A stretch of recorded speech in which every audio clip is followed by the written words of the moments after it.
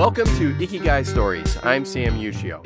The goal of this podcast is to showcase people who are living with intention, working hard to align actions with priorities, and ultimately to provide a platform of inspiration for those seeking to live a life rooted in purpose.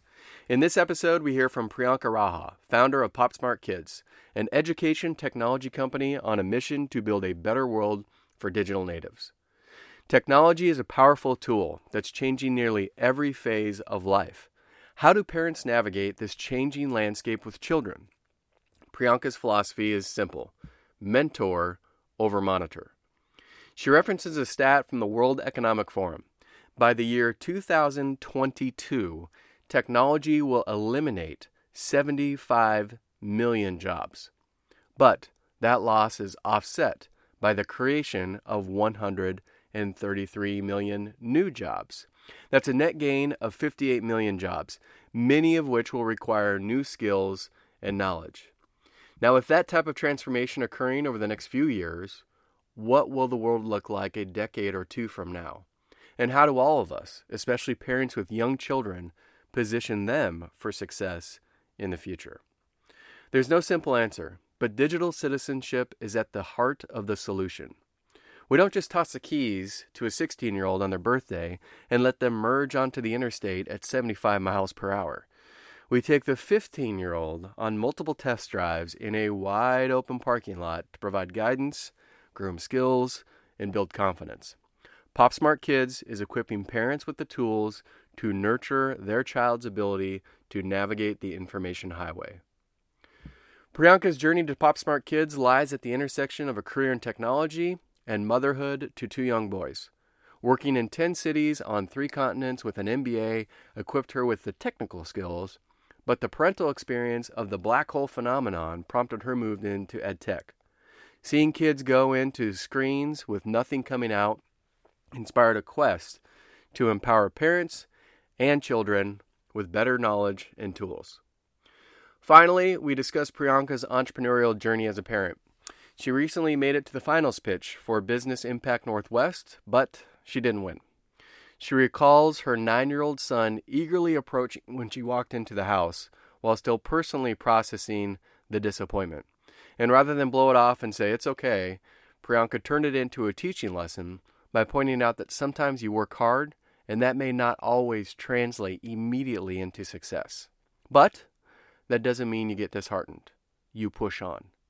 And in this lesson, Priyanka reminds all of us, especially parents, the power of embracing discomfort and failure with the growth mindset. Setbacks happen, but how do we learn from those moments? And as important, embrace the opportunity and responsibility to model a healthy perspective for future generations. Now, please enjoy this episode of Ikigai Stories with Priyanka Raha, founder of PopSmartKids.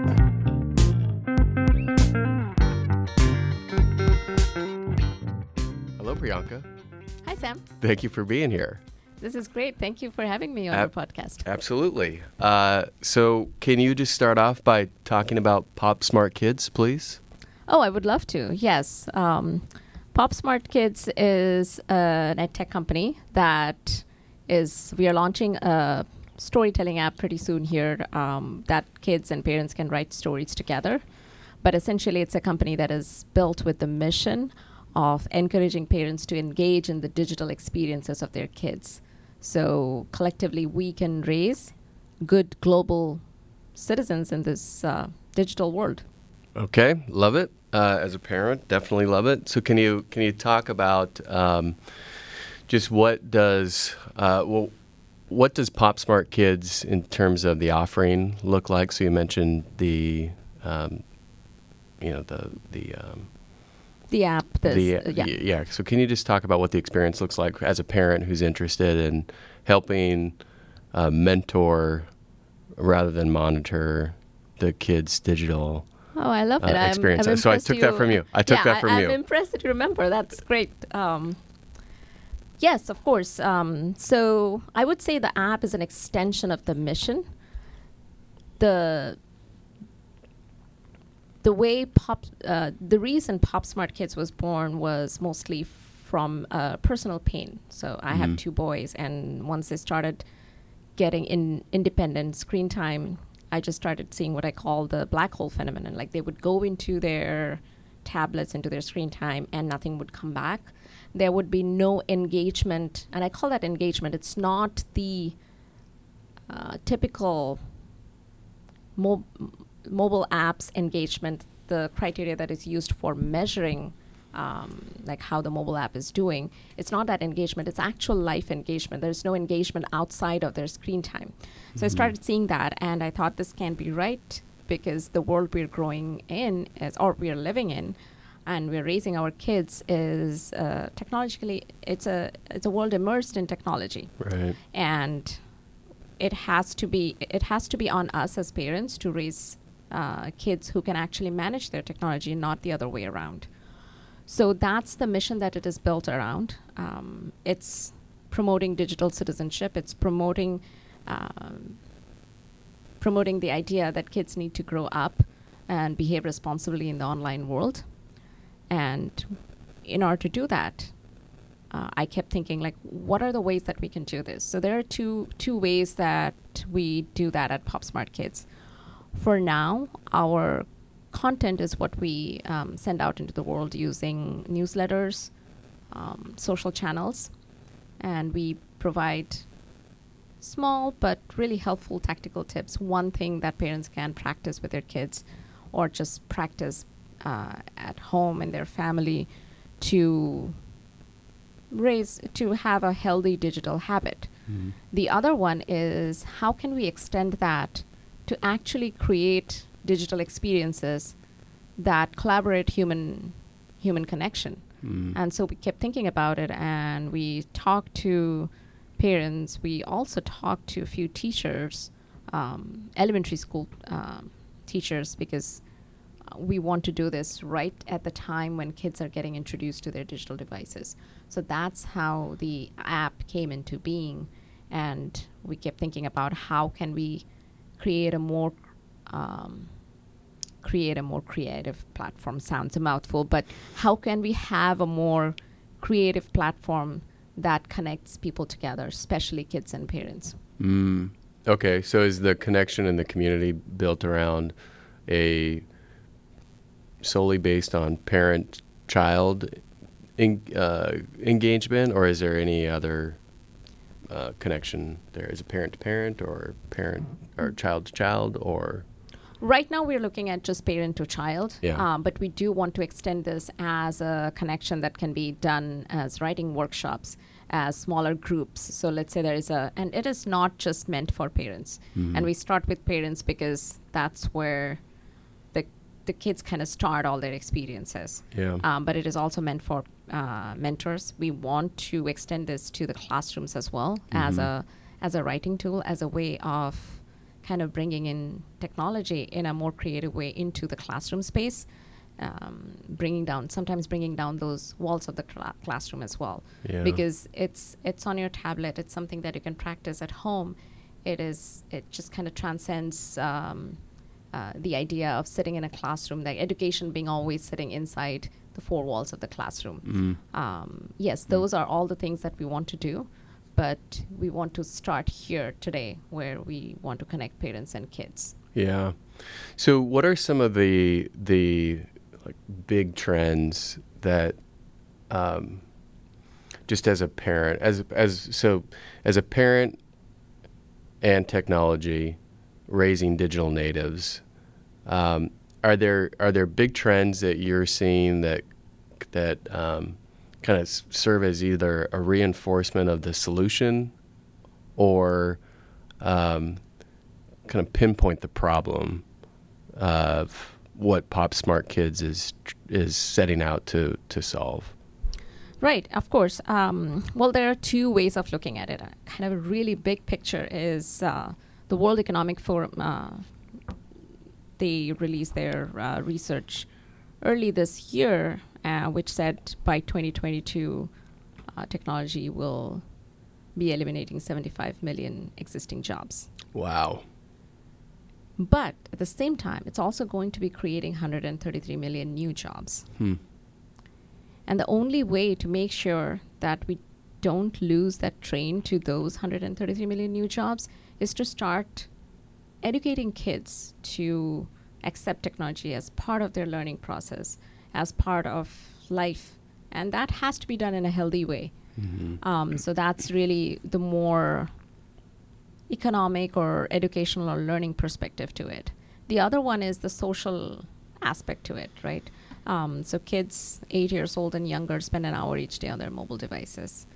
There is continuous research that's being done that says that kids who are exposed to meaningless screen time have trouble making social connections or have trouble expressing themselves.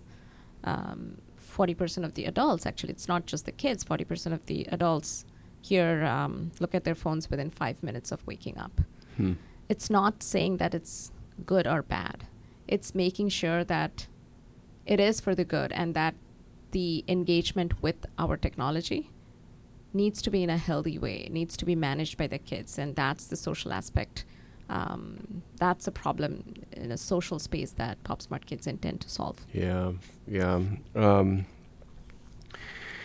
So the mentoring versus monitoring, I love that when I saw that on your website, and I think my guess as a parent is the natural instinct is to monitor and have oversight, and in many cases use technology as an incentive mechanism. And so it sounds like the philosophy, your philosophy and what you're trying to accomplish with, or what you are accomplishing with PopSmartKids, is more about a healthy integration. So teaching the parent, empowering the child, and not having such a binary relationship with technology as it's saying it's in or out. Is that a fair assessment? Yes, that's exactly what it is. And I just would like to start by clarifying that it's a healthy balance. Yes, there is monitoring. There definitely is a time and space where parents need to kind of put that monitoring in place and say, this is enough for today. We need to get out of the house, or we need to do something that is outside of the screen time. There is definitely that aspect of you cannot be looking at a screen continuously for more than 20 minutes. There is that piece definitely. Kids 2 years old and younger must not be exposed to screen time at all. But the idea of mentoring is also like not just make sure that kids are exposed for 30 minutes or 20 minutes or an hour, but make sure like what they're doing for those 20 minutes. It's more because all tech time is not created equal. It's important to know what they're doing. Very, very simple shows, and all these things come to my mind because I have a 9-year-old and a 5-year-old. So my experience at home is split between my 5-year-old watching Wildcrats and my 9-year-old doing Minecraft. But one of the things is turn the table around and ask them, get vulnerable yourself as a parent and ask them like what they have done. We all do as parents, we all do car conversations, dinner conversations, and most of the time we stick to, hey, how was your day? What did you do at school? It can also be, hey, what did you watch? It's possible that for the last 30 minutes they have been watching something. Ask them, what did you watch? Oh, is that a new show you're watching? Kind of lead into that conversation. And at the end of the day, it's sometimes possible that as parents, we need that 30 minutes of time when we would probably need to take a breath, send that email, or fix dinner. It doesn't need to be that we have to be right next to them when they're watching, but it is also inculcating those habits. At the beginning of the school year or the beginning of the year, there is a good question to ask is, hey, what do you want to learn using your tablet this year or this week or this month? Year probably is too much to set a goal for a 9-year-old. I know it's a lot for me. I mean, I go by quarters, but Okay. So can you talk about just the balancing act between, so what you were talking about right there is being more aware of the content that I'm thinking about this content consumers rather than content creators, and just trying to unpack like how do I as a parent work with my kids so that technology is healthy. That's probably the simplest way to say it. So there are so I think about it in two worlds, and I'm curious about your perspective on these two worlds. So there is apps. There are apps that are designed to kind of engage them and stimulate some type of thinking, and then there's content, right? Yeah. So initially, where I was thinking, there's obviously a ton of value is on the content the creation side, where they're engaged and they're stimulated and doing different things. But you're saying, in addition to that, how do you get actively engaged on the content kind of that is the they're consumer consuming. side? Yes. Yeah. And is the goal of that just to draw awareness for to get engaged, to let the child know, but also to draw awareness for the child on what they're watching? I think it's both. One of them is the more you ask, the more let him explain what he has been watching. And if there is something that comes up or something, if there is something that is questionable that he has been watching, or something that you think it's not okay, that's the only way to know. Mm-hmm. And sometimes when the kid comes back to you and explains things to you, he or she realizes, they will realize themselves that this is not something that I probably can talk about. So, and it's also trust building. It's kind of building for the future. So I feel, and this is something that I came across very recently, and it's called tech shaming. And it's almost like fat shaming. So you cannot say tech is bad as just as a wholesome idea of educating your kids. You cannot say tech is bad. Then, because they are going to grow up, they are going to have access to a computer. They will get their homework on a computer. There will come a time when they will not feel confident enough to come to you as a parent if they run into something. And you want to build that trust right now. You want to make them feel that if something happens, it's not the fault. It's not their fault. It's not that they were on tech. It's something that they did not know. Right. The closest example I can think about is books. Books are great. We are always talking about reading to our kids. But then, Godfather is not a good book for my 5-year-old. I would not read it to him. That does not make books bad. Right. That just makes the content of the book inappropriate for that particular age. Yeah. So do you see do you see tech shaming parent to parent, peer to peer? I do. It's funny. I was at a panel discussion at school, and one of the parents asked if technology is so addictive, if screen time is so addictive, why doesn't the government come up with rules and restrictions like it would do for drug addiction? That's a really wrong way of looking at it. It takes away the power of a human being to control his own actions. Yeah. So simple ways. I always say conversation, because it has to start there. Yeah. And then it has to go into level 2, level 3. You have to set goals. Even if it is monitoring time, it has to be things like, we think like 30 minutes is a good time for you to spend and work with your child. It cannot be like, I can only give you 30 minutes and that's it. You cannot ask why, or you cannot ask. Like, work with the kid to define some of those. Yeah, totally. So I'm thinking about scenarios where, like, we've been at a restaurant, and the only way to get the kid to stay locked in, right, is to pull out the iPhone and usually stream something. And I've been in those scenarios where you look across the room, you look across the restaurant, and there's like just somebody else, either another parent, or in many cases, I think, like older generation looking over. So when you said tech shame, that's what I was thinking of. I was thinking of like, oh yeah, like I have to we use the phone sometimes to like get the kids just to settle in so that so that's where I was going with the parent to parent, like those types of scenarios. But that probably manifests itself in terms of the relationship with the child also, right? Because then if you don't, so there's probably some version of coaching for parents on just having a healthy integration, or integrating technology in a healthy way, and an understanding of that from a parent-peer perspective. Right, absolutely. I think there is definitely of that awareness and education that is needed.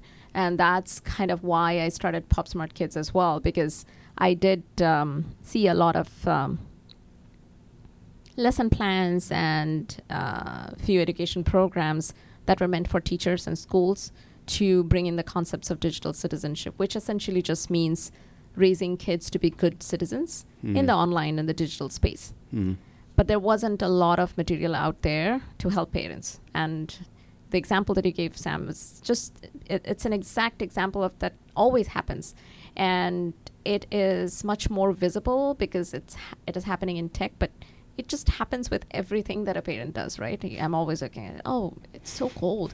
I don't know how that parent is like putting on just such a thin shirt on the kid out there. It must be a really bad parent. We are always judging each other. But when it comes to tech, it just becomes like, oh, this is different because it is technology. Yeah. And given the example that you gave, there is a piece of monitoring and mentoring there, both. And I think I always talk about like that balance, but we usually forget the mentoring piece of it, which is why I want to make sure that mentoring over monitoring is something that is instilled in everybody's mind. So while eating, and this is based on research, absolutely through pediatrician. While eating, if you watch something, you end up not knowing whether you have eaten more or less. You just are not aware. Right. So don't do that. Right. But once the food is done, and maybe the mom and dad wants to spend the next 10 minutes drinking their espresso. Yeah. Kids cannot hold a conversation more than a few minutes. A restaurant is a really closed space with no place to play. So what if he watches something for 10 minutes? Yeah. Or plays with something on the app? Yeah. And I'm pretty sure parents all over are aware of what their kids are playing with, like when the kids are really younger. Yeah, yeah. At home, they have all kinds of firewalls and ways to protect. Yeah. Protect invasive programs coming into their kids' tablets. All of that is there. So that's the that's a monitoring part of it. The mentoring is it's okay. Maybe he can watch. Maybe you catch a breath with your wife and have that conversation for 15 minutes. And then while you were done, you were in the car, you were all going back together, 5 of you, you can have that conversation and say, hey, what is it that you were watching? I didn't know what you were watching. What were you watching? Oh, were you playing that game? Can you show me sometime? So turn the table around, have him show that game to you. One of the things that I do at home is just, so my 9-year-old builds like this huge universe and worlds in his Minecraft. So I would ask him to do a demo, which essentially just means he sits there and he just like shows us and walks us through and explains and ask him questions about why you did that. Why did you build that way? Yeah. And we have these funny conversations because if there's a parent out there who has had a chance to look at Minecraft, it doesn't follow the rules of physics from the real world. So we have had those funny conversations. And you never know. We sometimes talk about gravity and everything else because those are things that does not happen in Minecraft. Not all the times. Yeah.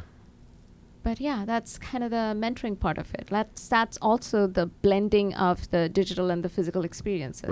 Right. Yeah, I mean, what I love so much about what you're doing is I think for a long time, and maybe it was just the timing of when I became a parent and when technology started to become more integrated into daily life.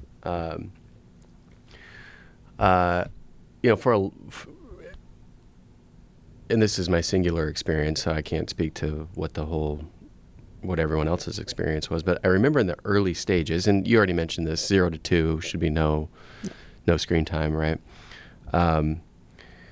But I remember in those early stages, it just seemed like technology was just demonized. Like if you had a screen around in front of even like a 4-year-old, or even any age, it seems like at that stage, it was just viewed in a very negative, judgmental light.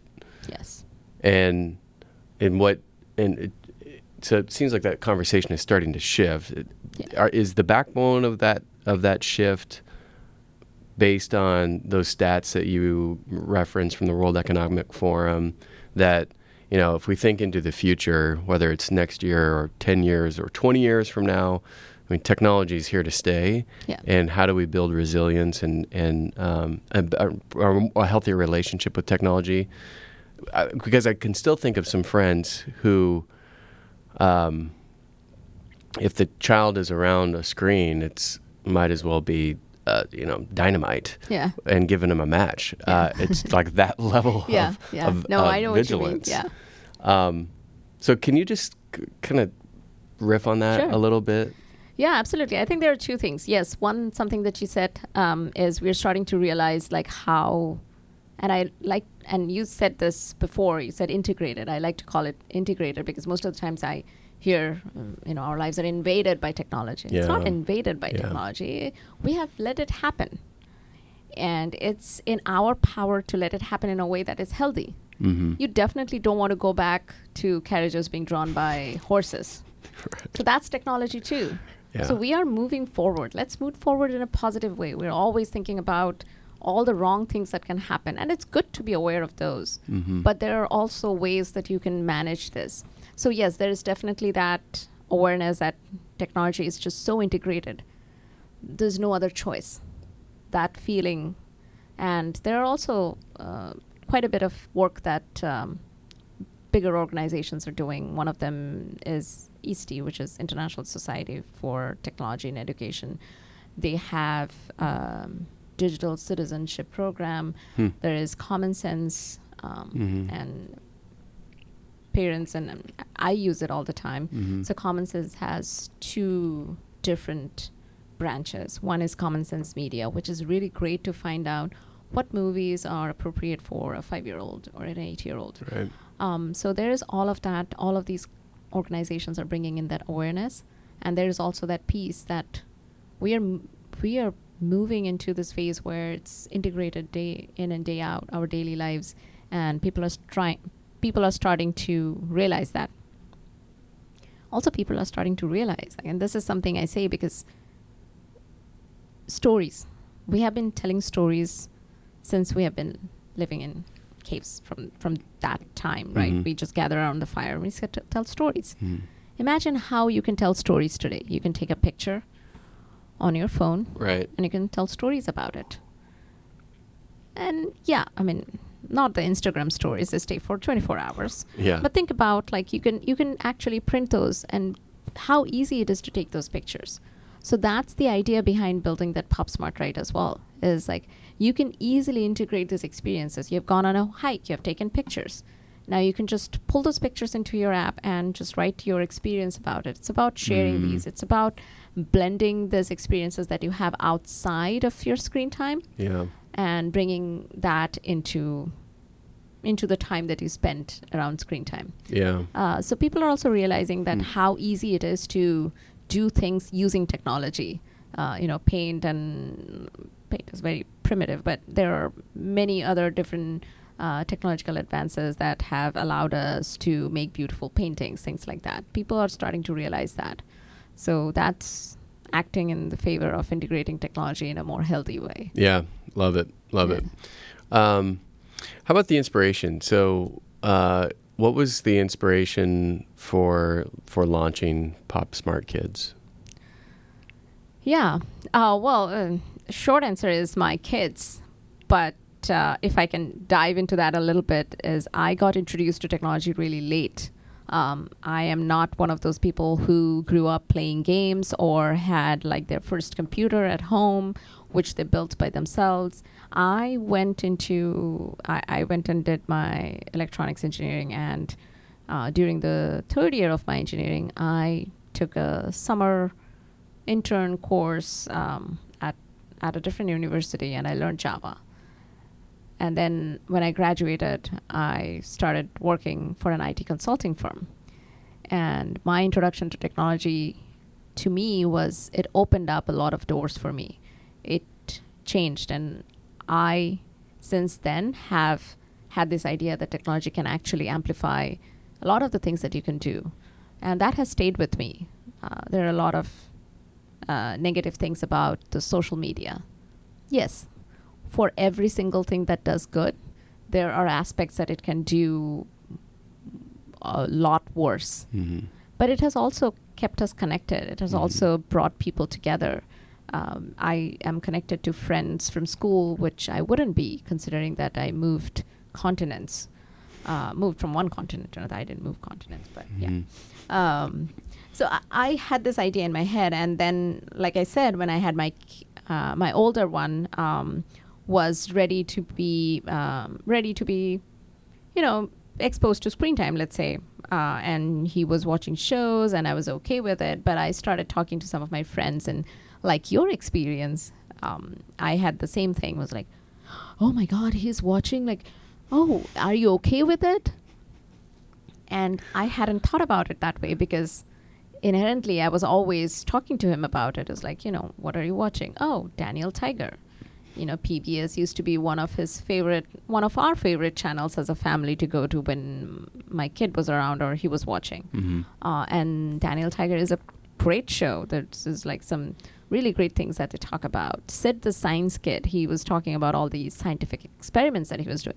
And outside of the show, we were already talking about it. My son and I and my husband, we were all talking about it as a family.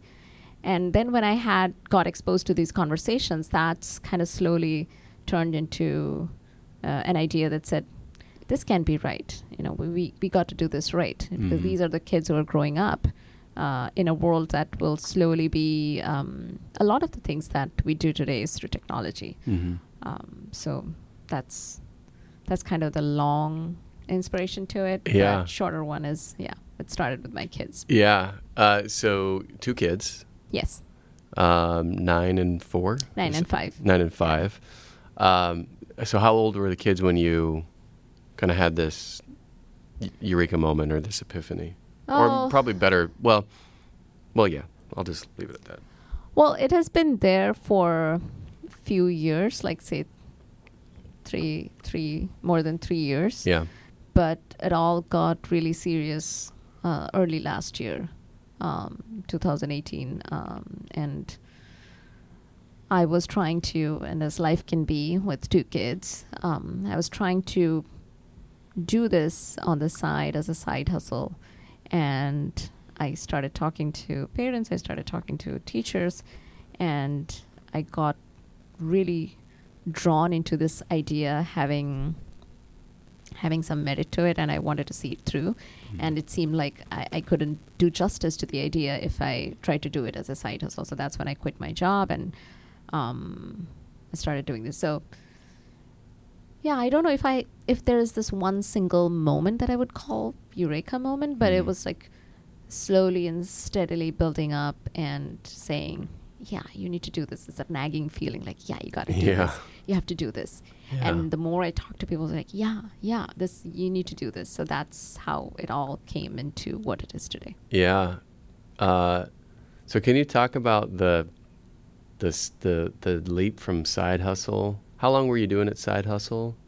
And then can you just talk about mustering the courage to go from side hustle to full on?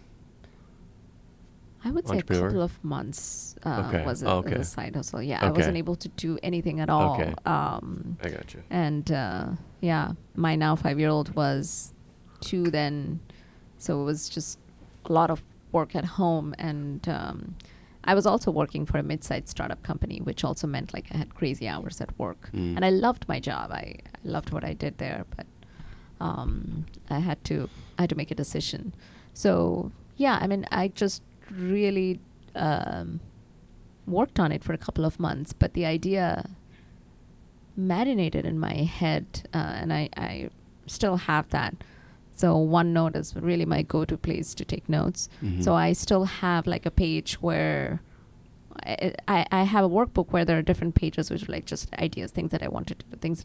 So I would just like keep writing them down so I wouldn't forget. Yeah. So that has been marinating for a few months, definitely more than 5 or 6 months. Yeah. But really did this as a side hustle for very little. Okay. Well, so can you kind of extend on that? How did you... What were the initial days look like?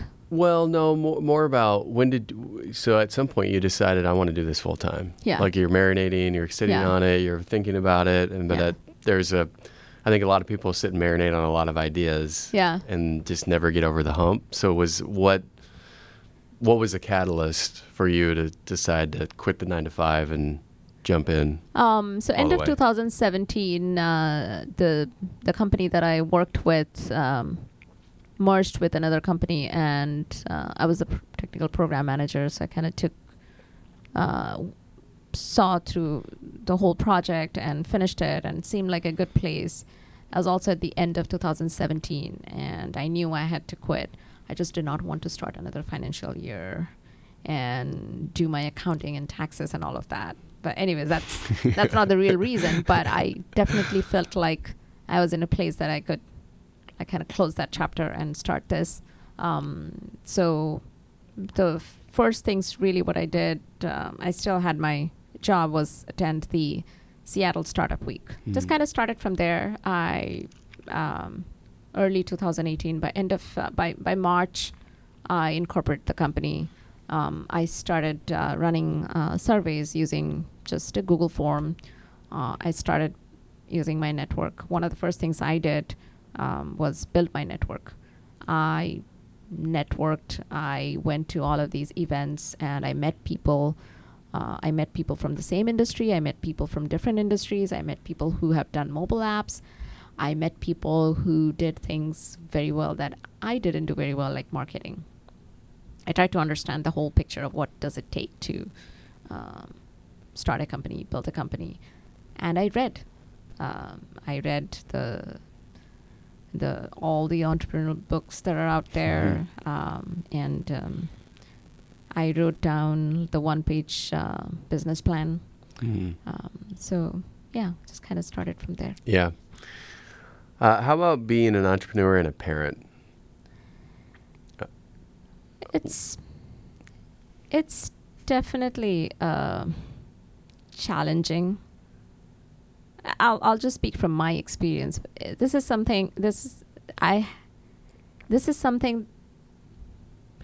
the most challenging thing that I have ever done. This is also the most rewarding thing I have ever done. So that's kind of the balance. Yeah. And there are good days, there are bad days. There are days that you wake up and things don't go the way you want it to go. I had a really bad experience, and I'm pretty sure like anyone out there, a lot of people out there would have had that. I have had a bad experience with hiring. Put me back by a few months. I lost a lot of money. And so those are some of the examples that will kind of push you back. But those are also the challenges that you chose. It's nobody pushed you into this. You chose. And that's what I tell myself, that I chose this. And it's difficult.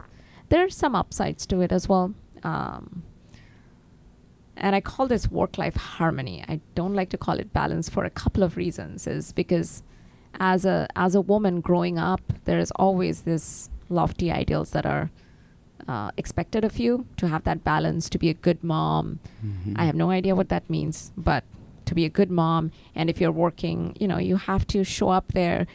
You cannot make excuses that you have to leave at 4 because you have to pick up your kid or take him to his after school practices.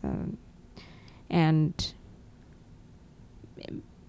being an entrepreneur, it is a lot of work, but it also gives me the flexibility to define those hours a little bit. Yeah. My working hours are probably pretty late into the night, but I also have the flexibility to leave at 3:30 and go pick them up and take them to their dojo or wherever it is that they need to go. Yeah. So you wrote the piece. We talked about this before we kicked things off. You wrote the piece yesterday, or I don't know when you wrote it, but you published it yesterday. Yeah. Can you just talk about that a little bit and I think there's such a great lesson embedded in that conversation that you had with your son. So can you talk about that? Because that, for me, resonated with me as a parent, as an entrepreneur. There's different facets. Can you just maybe set the stage for what it was and why you wrote it? Absolutely, for sure. And thank you for reading that. It was actually a newsletter that went out to all my early adopters. So if you're listening, go onto my website and sign up for the newsletter. There's some fun, real stuff that I write about and everything around parenting and kids and technology. And the website is? PopSmartKids.com. Okay. Yeah. Thank you, Sam. Yeah. Last week, I pitched at the Business Impact Northwest Finals.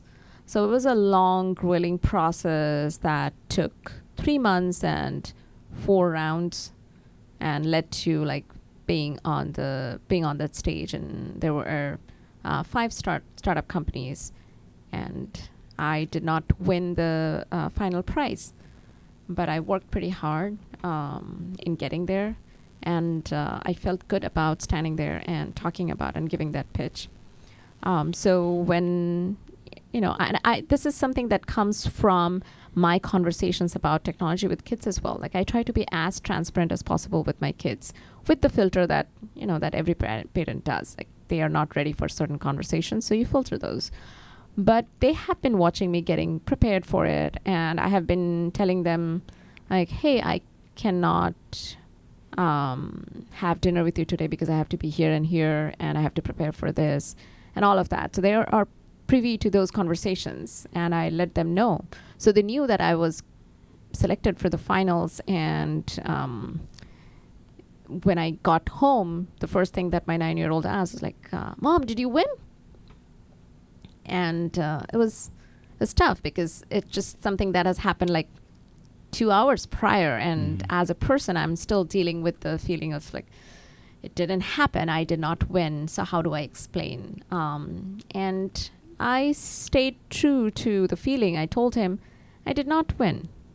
And I explained to him, and he said, oh, I'm so sorry. And then we talked about it a little bit. And I told him, yes, I felt really sad. I mean, there is no denying.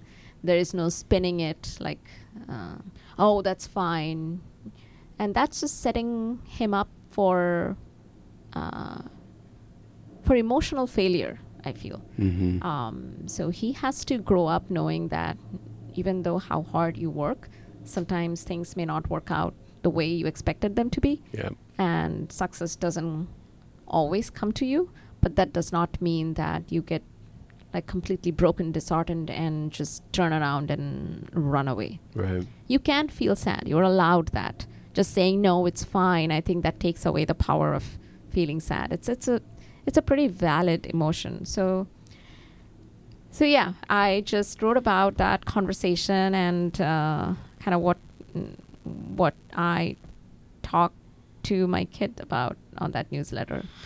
Yeah, it was a great article, Thank you. and it really did resonate on a number of levels. And I think what you're saying right there is so powerful about just acknowledging the emotion, and kind of embracing the emotion.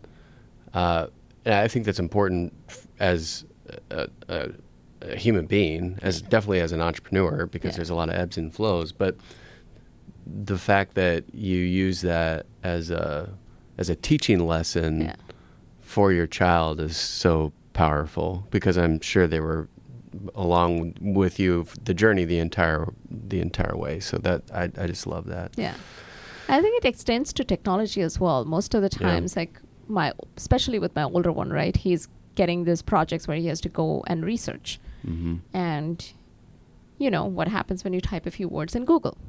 So there has to be conversations about why the internet looks like that. Because anybody can write and just throw garbage in there. Yeah. And so we have to be careful about what we want to read. We have to be careful about what we let. And that has to happen today. You cannot wait until he's 16 or 18 and have that conversation. Yeah. So I think staying true and honest in most cases will help. Yeah. Yeah. Yeah. It's a vulnerability as a parent, right? Because I think oftentimes as a parent, the natural instinct is to present that you've got all the answers. Yeah. Right. Yeah. And that everything's always going to be okay.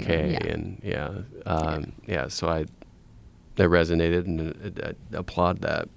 Thank you. Definitely can learn from it. Oh, that's it was for a learning sure. for myself. I learned from them as much as, or more than they learned from me. So that's for sure. So let's shift gears a little bit. Can you just talk about your journey to this chair here today? And I intentionally keep these questions vague, so I'm always curious about where people are going to start when I say just start from the beginning. So can you just share? Yeah. I'll start with a funny anecdote. I grew up in a small town in Orissa, and I lived there for 18 years, and I wanted to do engineering, so there wasn't any in my town, so I moved many kilometers away. Seattle is actually the next city where I have stayed the second longest. I've been here since 2001. So other than that, I have lived in 10 different cities and across 3 countries, 3 continents. Yeah. But what led to this is I worked for an IT consulting firm in India, and that led me to travel the world a little bit on different projects, working with different companies. I lived in Philadelphia. I worked at Edinburgh, Scotland. Lived in many different cities inside India. And at some point in time, I realized, or I wanted to just go back to school and get my business degree. So I started applying. Coming here to Purdue, I did my MBA from Purdue, but coming here to Purdue was totally by chance. I wasn't preparing for coming to the States to get my degree. I was applying to all the colleges there in India. And a friend of mine was like, you have worked hard to prepare. Just what's the harm in giving another set of exams and just applying to some colleges here? So I said, okay, sure. I got selected I didn't apply to a whole lot of colleges here, just 4. Got selected to 2, ended up doing it from Purdue. And moved here in 2001, here as in Seattle. Have been here since then. So this is home now. Have 2 boys. I met my husband when we were students at the engineering college. So at this point, we have known each other for more than half of my life. And I think I shared a little bit about why I started PopSmartKids, and that's even though I did I got my business degree, I still stayed with the tech organizations in different companies that I worked with. So I worked for an insurance company, but I did really work in the tech development piece. I was automating workflow processes for underwriters. It's always been very fascinating to me. So So there's a story that I tracked down somewhere. I think you had done an interview, or maybe there was an article out there on you, and it was talking about how I believe it was an undergraduate, and there was a line. There was one phone that was connected to a wall. There were no cell phones, and you had to wait in line for the phone. Yeah, I think it was the Geek of the Week. Something that I had done, and probably something I was in line. I stood in line for. I think that was the question. I can't remember very well, but I remember the answer though. Something I had stood in line for, that I probably wouldn't do ever. And that was, so this is an engineering college. The dorm rooms or the dorm buildings are different for boys and girls. And my then boyfriend, now husband, we had just started dating. This was the end of second year in college, and we wanted to speak to each other. So this was before the cell phone. So there was this one phone line that was at the central hall in my dorm building, and I just had to wait in line because there were many more before me. I was always like that. I was like, how long would you have to wait in line? Oh gosh, more than an hour. Oh wow. Yeah. Wow. Because there is no time limit. So someone who picks up the phone, yeah, she would just be heckled by the person next in line was like, okay, that's enough, you know. Yeah. And then if you're like behind 10 people and everybody takes 10 minutes to talk, that's it. that's 100 minutes. Yes. I can do that math. Yes. So if you reflect on that time when you had to stand in line, Yeah. for 100 minutes for a 10-minute phone call. Yeah. So that was before. So you had said technology. You got exposed to technology in that engineering. Yes. That's program. Yeah. Okay. Yeah. Well, more so or was it after, when you took the job? No, during that engineering program. So it was for 4 years. For my third year, I did an internship at a different university where it was just learning about Java and just programming language. Right, Yeah. right. So that's when I first got introduced to coding, writing your own programs, and that changed. Yeah. Yeah. So if we anchor on that moment back then, like standing in that line waiting to talk to your boyfriend, now husband, and where we're at today in terms of technology, Yeah. and then just take that same time frame and then chunk it forward, looking at what it's going to look like into the future. I mean, how does that resonate with you? Just the advancement in technology that we've had since you were standing in that line, Yeah. to the technology that we have available today. Yeah. And then thinking about what you're trying to accomplish with PopSmartKids, also, just being a parent, and what their lives are going to look like over the course of that time frame, however many years that looks like. What pops up into your head? Quite a few things. And there is definitely a narrative that everyone talks about in terms of parenting and kids and technology, and it's screen time. But I also add and say it's screen time and tech time, like Alexa, Google Home, whatever it is, like all these digital assistants that are there all around. They're not really screen time, but you're talking to them. There definitely is that healthy balance of, and this is a 3 Ps that I wrote for Parent Map once, and there's that healthy balance of not humanizing that digital assistant a lot. You have to make a difference that Alexa or Google Home or Cortana cannot decide whether 8 p.m. or 9 p.m. is sleep time. It's your parents. Yeah. There is also that you cannot yell. It's just not the civilized behavior. So there is definitely that balance. And in terms of parenting, that's the first thing that comes to my mind is like that. Well, parenting by itself is hard. Every parent walks a tightrope and balancing what to say, what not to say, how much is too much, whether or not I'm doing a good job, whether this is the right thing to do. But I think this is something that our parents didn't have to think about, like this decisions, like how do you teach your kids that Alexa cannot decide, and I say Alexa because that's what I have at home, but it doesn't matter what it is. It could be Cortana. How do you define that I decide some of the things because I'm the parent, because I have the intelligence, the human intelligence. Right. And how do you explain to your kid that that's artificial intelligence? It cannot decide.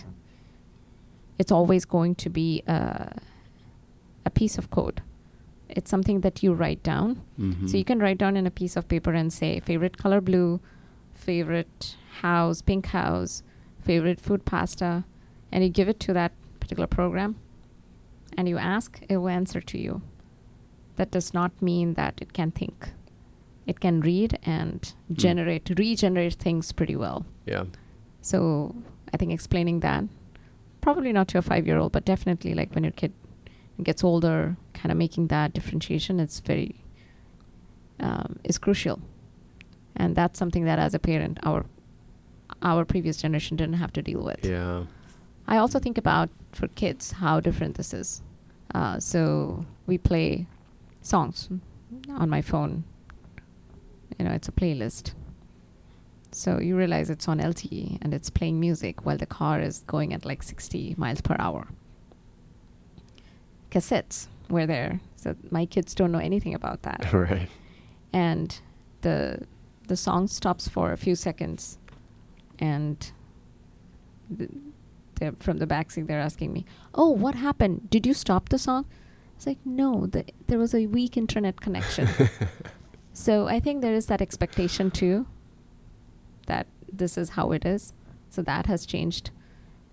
And 10 years from now, I think it'll just go into other things. And I'm thinking of more, we talked about the social aspect a little bit, but I'm now thinking about more tactical things. Like it'll be a screen that is, and it's already there, but it's not as prevalent. Like there will be a screen in front of your fridge where, oh, milk is out. You can just like tap or say something or define a program. There are smaller things, smaller gadgets that do that. Yeah. But I think it'll be far more integrated. Yeah. And, self-driving cars for sure. Yeah. I think that will change a lot of things. Yeah. Right now, the self-driving cars, they cannot navigate traffic lights, if I have read the article correctly, but that will change. So I think 10 years from now, my kids, there'll be a whole new way of getting your driver's license. You should be able to be aware of those things, which you didn't have to be 20 years ago. Right. You just have to like take a turn and do all of that. So parallel park. 30 years from now, when I was going through my DMV test, I had to parallel park. Right. I think 30 years from now that they'll take it away because 30 or 50 years from now, it wouldn't be relevant anymore. It'll be an art. It'll be, It's like parallel you don't have parking to do it. will be artistry. Yes. Yes. It's like, exactly. It's like, oh, have you met that guy? He can parallel park without like putting it on auto parallel parking. Yeah, exactly. You're absolutely right. So I think those are some of the tactical things that, I mean, it's exciting, but it's also about making them aware. Yeah. How about you went from an engineering background, IT career into business school. Yeah. So can you talk about that? Was the goal to eventually be doing something entrepreneurial, or can you just talk about why you made that shift? Yes, absolutely. There's a funny story there. So I finished my engineering degree in 2002 when the IT slump happened. And I graduated from business school in 2008 when the financial slump happened. Wow. So I'm lucky that way. As you see, Yes. Yeah. But I survived. But anyways, so I did my engineering degree, and although I did it in electronics, I ended up going into an IT consulting firm. Like I said, I got exposed to technology, programming, and working with computers. And at some point in time, so I didn't graduate with a job. Usually that's what happens. So you have an engineering degree, you like right the moment you get out of the college, you have a job in hand. It's at least that's what it was in 2000 and 1999, 2001. But given this was right after the Y2K slump, it wasn't the case. And this job came through, and I went with it. I started, even within that IT consulting job, there were a few different things. I really just did coding for a little over 2 years. I quickly went into doing business intelligence for Verizon. So that just meant working on creating those, like analyzing that data and creating reports and charts and everything. I worked with Royal Bank of Scotland in working on their integrated IT strategy while they were going through a merger. So a lot of these led me to realize that there were things that I didn't know and I needed at work, which I needed to go back to a classroom setting and learn.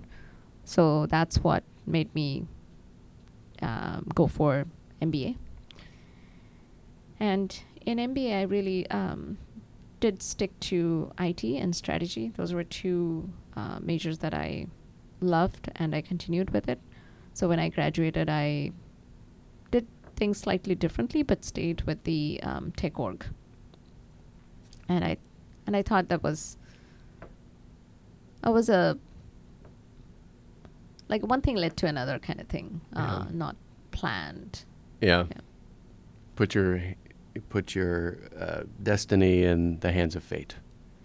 In a way, yes. Yeah. But I love challenges. So it has always been like, like that looks good. That looks challenging. So I'm going to take that up. And it has always been, like in the initial years with the IT consulting firm, I switched I worked with a lot of vendors, different companies as clients. Okay, cool. So let's talk about the future of PopSmartKids. We'll kind of close on that topic. So what does the future hold for PopSmartKids? So staying true to the mission of PopSmartKids being that place where parents can find resources that will help them engage with their kids using technology as a platform and kind of help them engage in a way that they will be able to inculcate responsible online behavior for the kids. Yeah. I do want to build a community around it and create lesson plans and expand on the very short or little tactical tips that I provide today.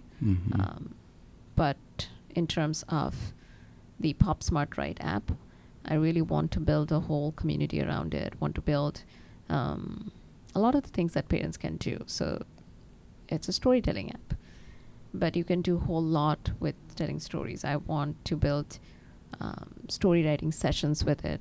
I want parents to be able to print books with it, like stories that they have written, that vacation that they have taken.